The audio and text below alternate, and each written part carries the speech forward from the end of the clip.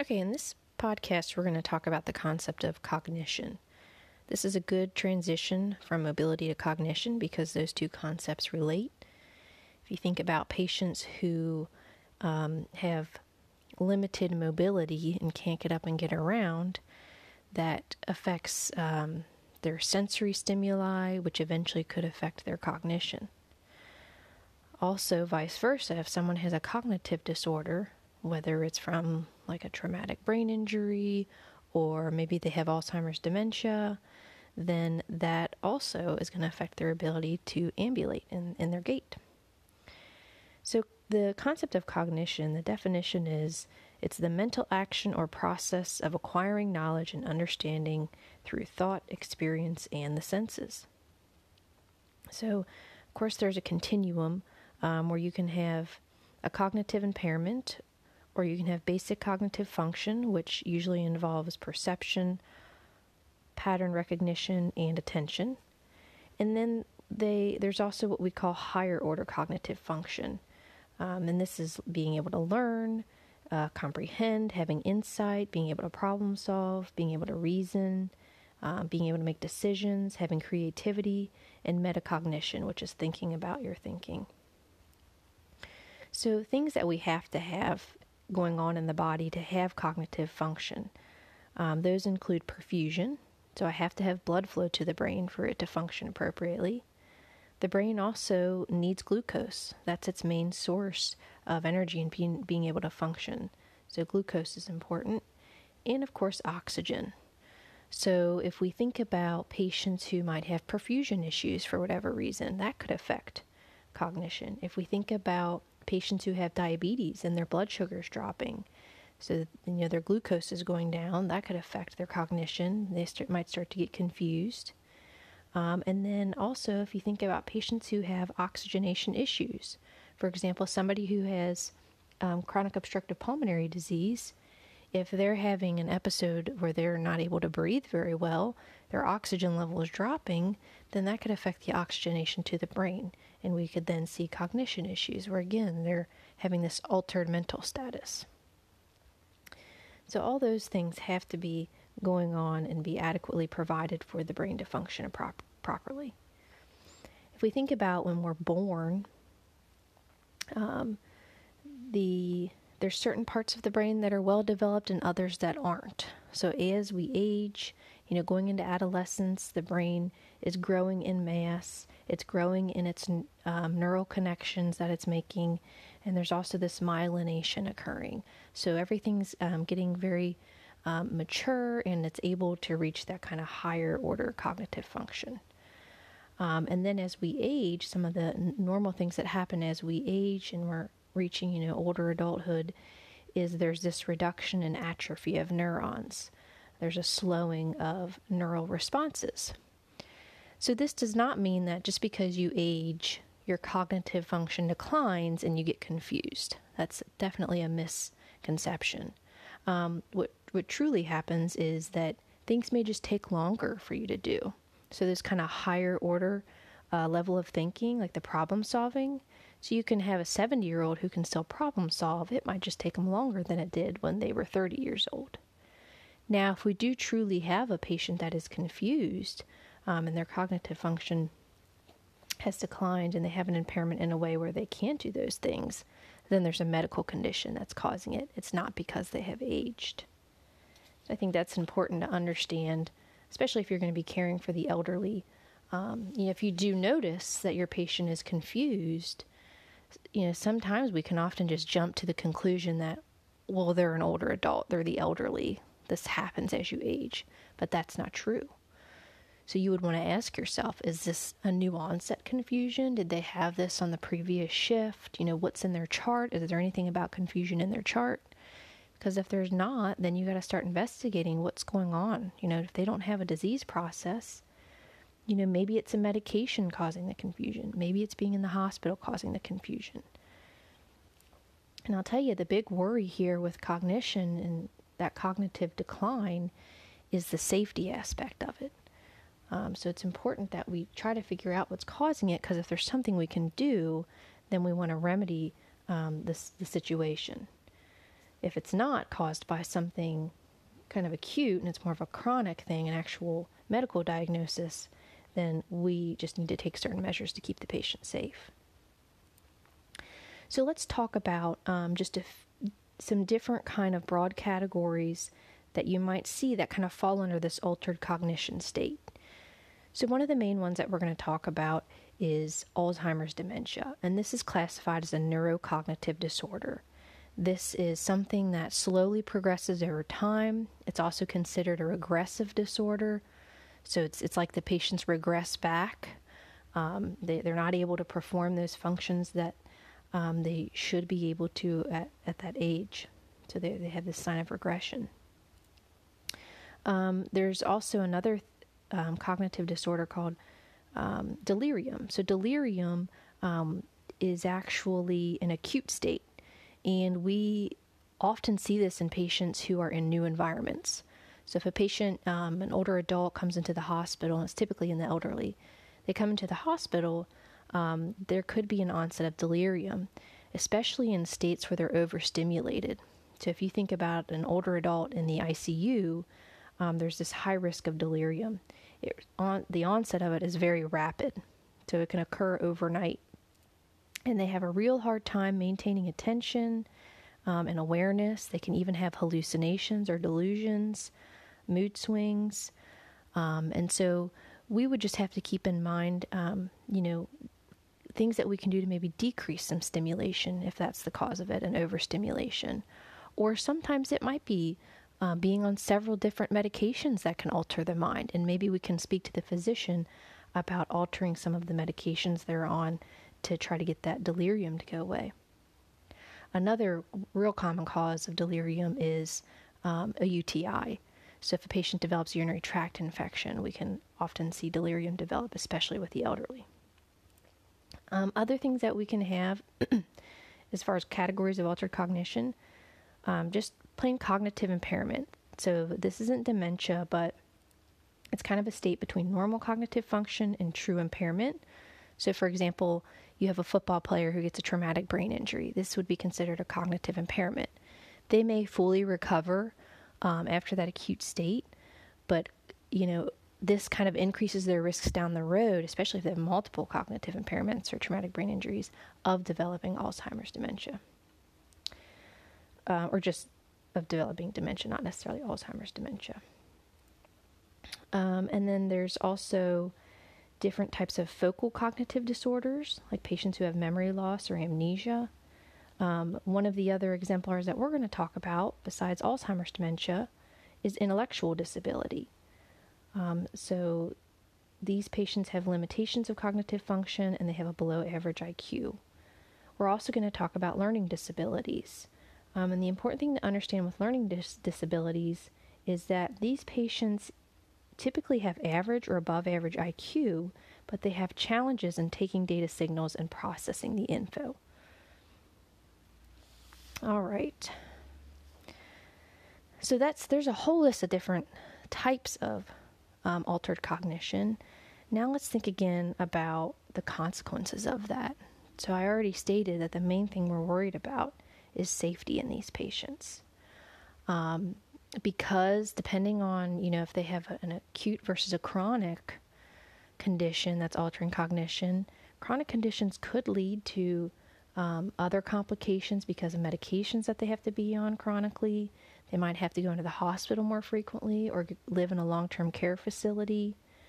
This could put financial strains on the patients. Another big thing to think about is functional ability. Whether it's an acute state of impaired cognition or something that's chronic, can the patient care for themselves? So there's going to be a lot of resources that these patients need. And as far as what we're going to do to assess, we're going to look at some different assessment scales. One of the first things I would want to do is assessing that level of consciousness. You ask your patient those questions, can you tell me your name and date of birth? Do you know where you're at? Do you know what day, what time it is? Do you know what's been going on with you? So asking some of those questions, conversing with the patient, and checking that level of consciousness and mental state. If we're not sure if something's a new onset or not, there's certain assessments that we can do. One of them is called the mini mental state exam. There's also a confusion assessment method that we can use. So these can all kind of help us gauge like where a patient is at, and there's certain scores that you get, and then that means, if they have a cognitive impairment or not. So we'll talk more about those. And then just thinking about ways that we can prevent cognitive impairments. Being safe, right? Teaching patients about safety and decreasing high-risk behaviors. Some things are just genetically passed on that we can't control. So with those, then genetic counseling would be important to help with parents. Things like I said before, like multiple medications or certain high-risk meds like sleeping medications, those are risky in the elderly, so avoiding those if possible. Trying not to overstimulate a patient, also trying not to understimulate a patient. Kind of finding that balance of things. We want to make sure that to help maintain safety, that we provide a routine for patients, because this can also help decrease agitation. Because as you can imagine, if you can't understand someone talking to you, that could create anxiety and agitation. So doing things like routines can help decrease that agitation. And then, like I mentioned before, we could do these assessment scales to see where patients are at. This is definitely like a secondary prevention strategy. And then there was a story about a year or so ago on the news, I'm pretty sure it was just the local news, about now they've been trying to use CT and MRI scans as a way to screen patients for being at risk for things like dementia. So that's pretty fascinating. And then, let me see what else. I think that's about it that I want to talk about here for just in general kind of cognition. So we've talked about kind of how the brain evolves. We've talked about different categories of impaired cognition. We've talked about some assessment features, some priorities as far as safety goes, some consequences of having impaired cognition. And so then we'll get into some other details of specifics in other podcasts. Okay, we're going to talk about Alzheimer's dementia. So this is a good example of a cognitive impairment. There are several other types of dementia, but we're going to focus on Alzheimer's dementia. And again, this is a progressive disease, so it's occurring slowly over time. They're not exactly sure of the cause, but it could be genetic or environmental factors, possibly even viral. And we see, if you're looking at the brain from a scan, they see plaques and these tangles and some degeneration of the brain. And so patients with Alzheimer's disease, they don't have enough acetylcholine.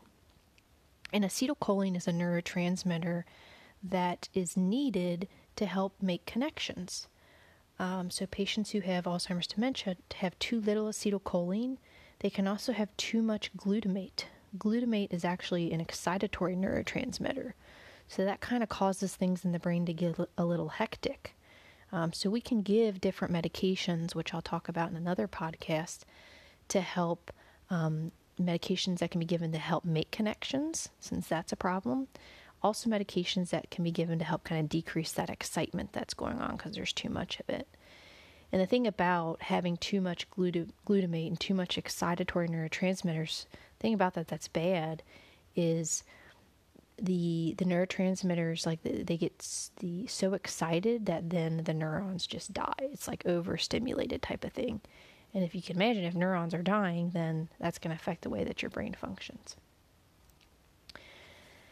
So Alzheimer's disease does have stages, since it happens over time and it's progressive. There's some great charts and tables and alerts in the medical surgical book that you're provided that can be very beneficial to helping understand Alzheimer's dementia. So just a quick overview, there's 3 stages. We see an early stage of Alzheimer's, a middle, and a late. In the earlier stage, if I'm assessing a patient, the things that I would see are typically they can still do things on their own. They might forget names or misplace some things. They really can't really travel alone because of the fact that they're forgetting some things. They might lose some initiative or just have some mild impaired cognition and judgment issues. So if you think about it, especially with Alzheimer's happening, typically this is seen in patients older than 65, this might be some of that kind of slowed down cognition that we might expect as we age. And again, cognitive function, you don't become confused because you age, but things start to slow down as you age. As mentioned in the other podcast about cognition, you might still be able to problem solve at, beyond 65. It just might take you longer. So in this early stage of Alzheimer's, it's often missed because it starts to look like just the typical things that we see.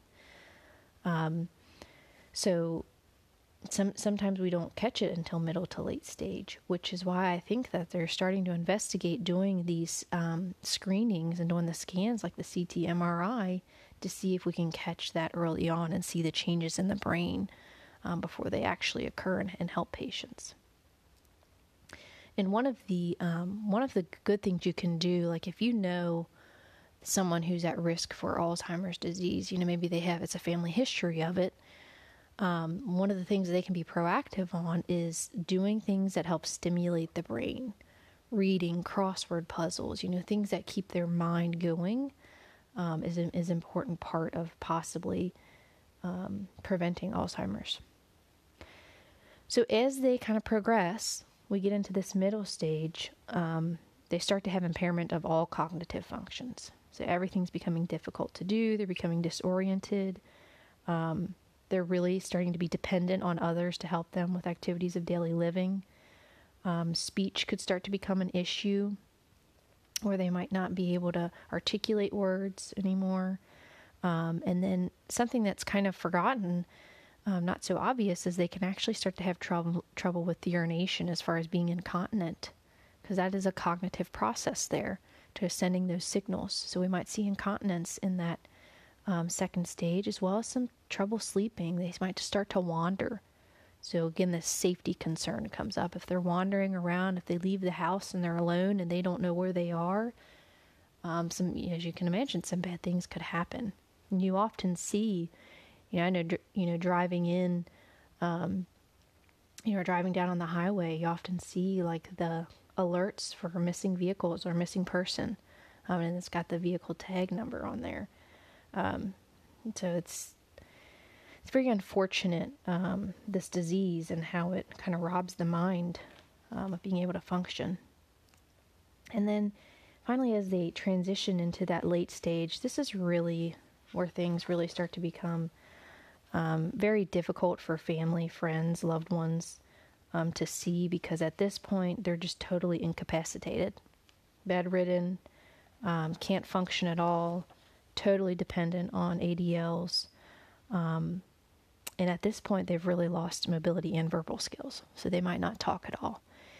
And something that comes along with this often is not being able to swallow and eat anymore, which is truly traumatic for family, to not be able to feed or see their loved one eat and enjoy food. And I've seen this in patients when I was part of a palliative care team, doing some clinicals with them. And it was just very sad because, family, this would traumatize them and they would want to put a feeding tube in the patient. And, it satisfies the family to know that the patient's getting the feeding, but think of all of the complications that can happen with that. And that was kind of the conversation that we were often having, is the infection risk of placing the feeding tube. The fact that the patient doesn't even understand what it is, and they're going to rip it out. They get easily agitated. then that could lead to complications.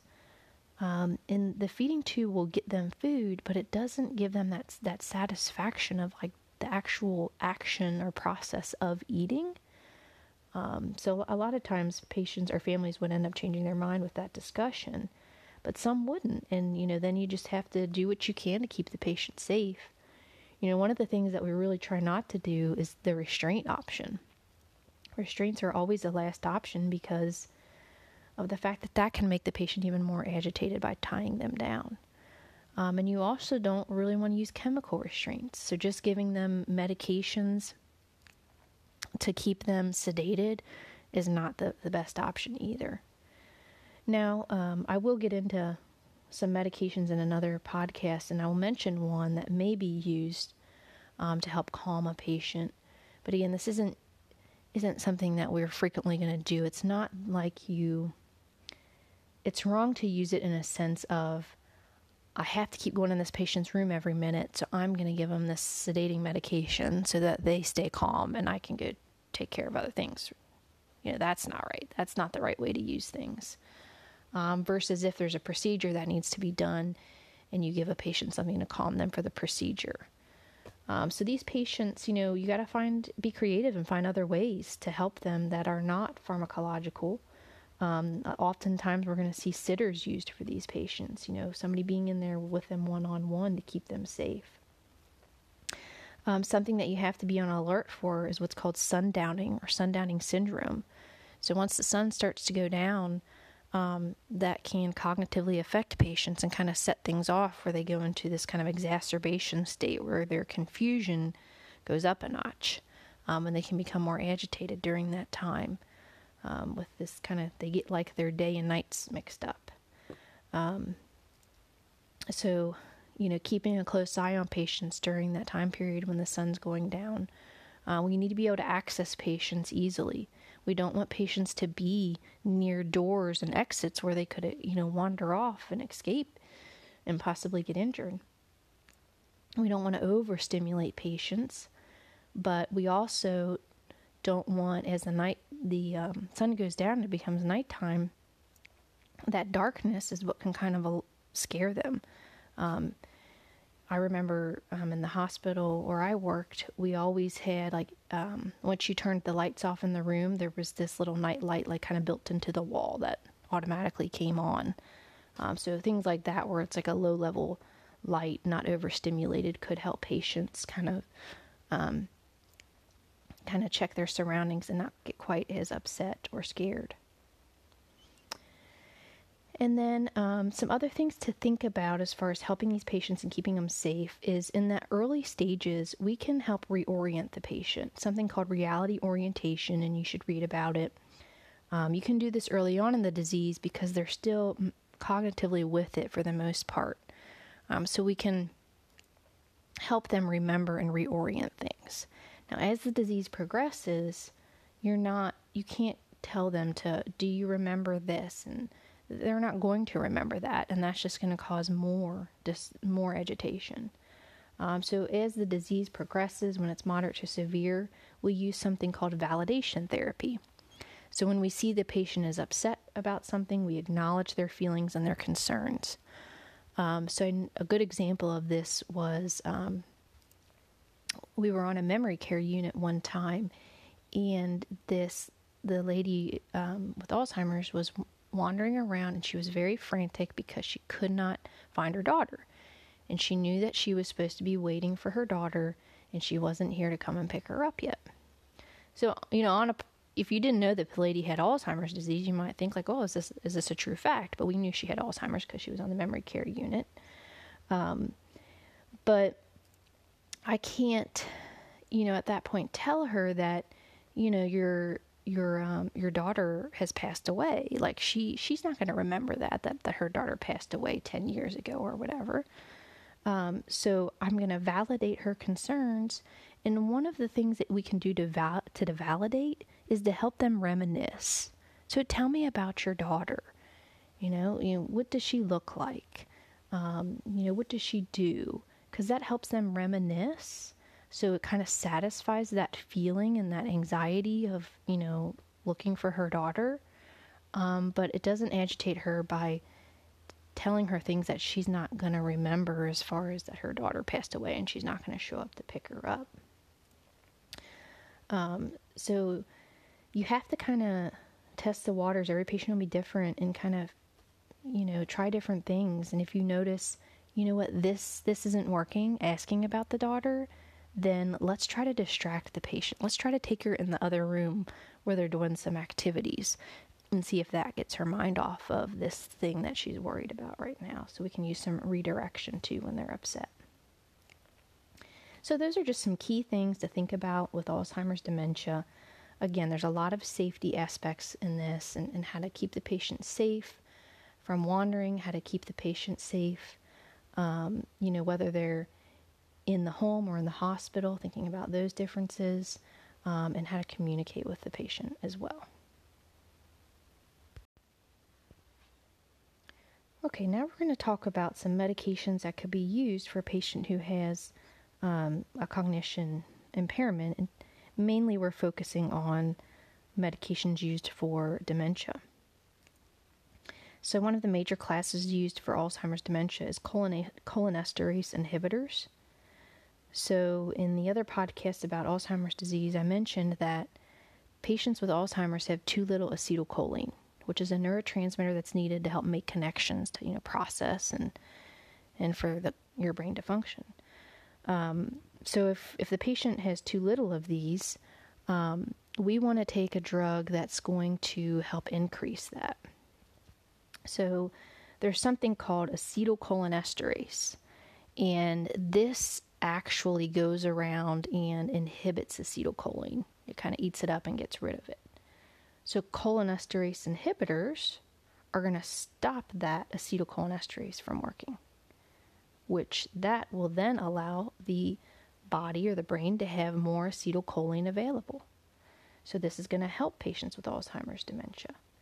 So there's some examples of these classes. Some of the common ones you can see used are donepezil, or donepezil, Donepezil, rivastigmine, and galantamine. So those are some of the three common examples that fall under the cholinesterase inhibitors. So taking these drugs is not going to get rid of the Alzheimer's disease or prevent it in any way, but it's going to help maintain memory, thinking, and speaking skills. And it can do that for several months, like even up to a year. So it's going to kind of help keep their symptoms at bay to kind of keep them functional for a longer period of time. So the other drug that we can see used is memantine. And in the podcast about Alzheimer's disease, I talked about glutamate.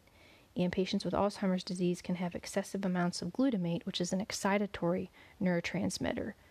And so having too much of those, like I said, if the neurons get too excited, then they start to die off. So we don't want that to happen for a patient with Alzheimer's disease. We want to keep the neurons alive so they can function.